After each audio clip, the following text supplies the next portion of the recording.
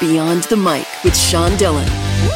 We're joined on the star line by an artist, author, writer, and cartoonist for The New Yorker. His second edition, revised of the book, The Best of the Rejection Collection. 297 cartoons that were too dark, too weird, or too dirty for The New Yorker is now out. We welcome Matthew Diffie. Hey, how you doing? Absolutely great, Matt. Let's go beyond the mic. Now, you've been contributing cartoons to The New Yorker since 1999. Yeah.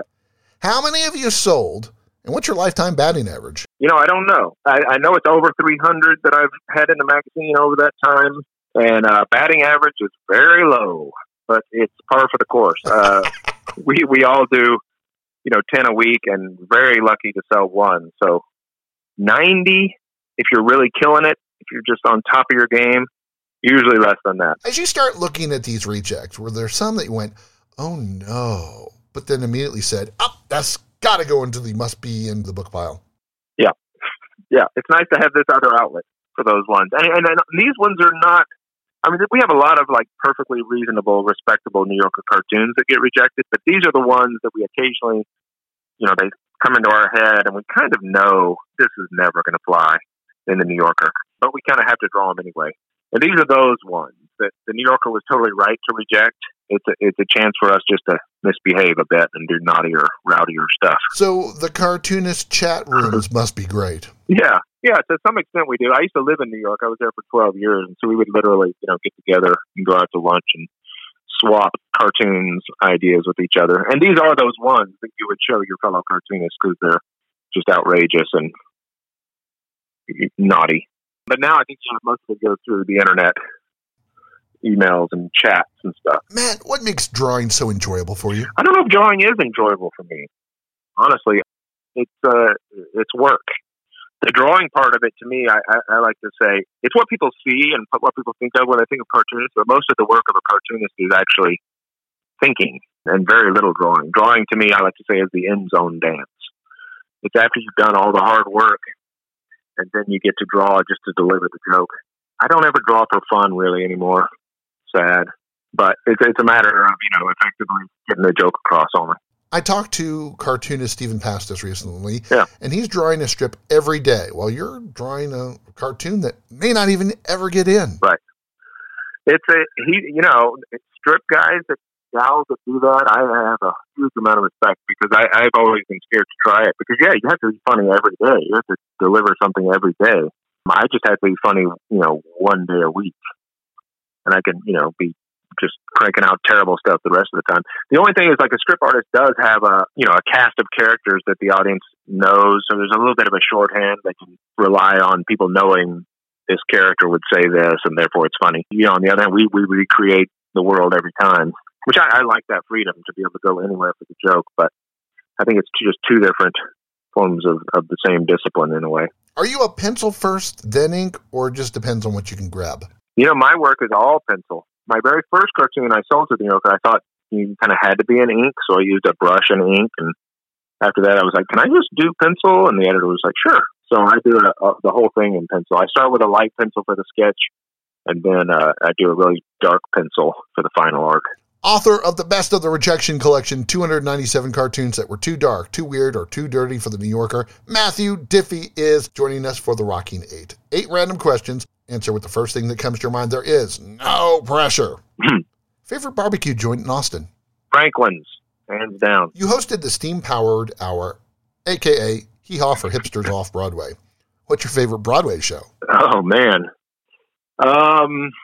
Let's say Les Miserables from 40 years ago. Matt, what's your favorite cartoonist when you were a child? Gary Larson, Far Side. Your first tweet was a list of things better than a New York City hot dog. Do you regret having American Gladiators on that list? Yeah, that didn't age well. Yeah, I regret it. What do you procrastinate doing? Everything, especially drawing. How long does it take you to draw a cartoon? I way too long, I would say. I do multiple versions, and I'm like, is this face better than this face? Is this hand right? I way overdo it. Matt, if your life was made into a movie, which current star would play you? Current star that could play me. Obviously, George Clooney. Of course. Best pizza topping. Cheese. You got to keep it simple. Weird, but cheese. Who's the person who inspires you most? Oh, my goodness. That's a tough one, Which person inspires me the most? I would say, I'm going to go way back to my formative years and say Stephen Wright. Very nice. I Have a Pony. Great album. As far as a joke writer. Can I say two? Sure. I'll say, so since I do art and comedy, I'm going to say Stephen Wright for comedy, and I'm going to say Andrew Wyeth for all the art nerds out there. Which of the cartoons excite you for the future of the business? Oh, man, that's hard. There's so many really great ones. I guess I'd have to say Ed Steed, and he's in the book. You have to look him up. Why? He kind of is going backwards in my mind. Like, he's going way back to really traditional, early type of cartooning, where the picture is really doing a lot of the work. I think cartoons over the years have gotten more wordy and almost like sitcom jokey kind of, and he's really taken it back to just like a strong, weird visual. Almost back to, he is English, and I wonder if he has like references from Punch magazine and some other way back when kind of forms of cartooning. So I like what he's doing, but I like so many others. You talked a little bit about this, but how has cartooning changed for the better or the worse in the last 10 years? Oh, man. I guess I just answered it. I think it's gotten a little worse. I think there's more people doing it, but there's fewer people that are doing it in its real pure form. A lot of the cartoons that I see now could be tweets. They could be lines from sitcoms. Animated films, many other things. It's time for One Big Question with author of The Best of the Rejection Collection, 297 cartoons that were too dark, too weird, or too dirty for the New Yorker, Matthew Diffie. Matt, with people's sensitivities, so easily riled up, how much harder is it for a cartoonist to get anything sold today? Yeah, it's tough. The hardest thing about getting cartoonists sold now is that there's just a lot of cartoonists trying to do it. But yeah, half the topics we able to make jokes about are off the table now. And for me, that's a shame. I like to be able to make a joke about anything, as long as it's not mean-spirited. That's the line I won't cross. Other than that, I think it should be all fair game. But, as you know, it's hard.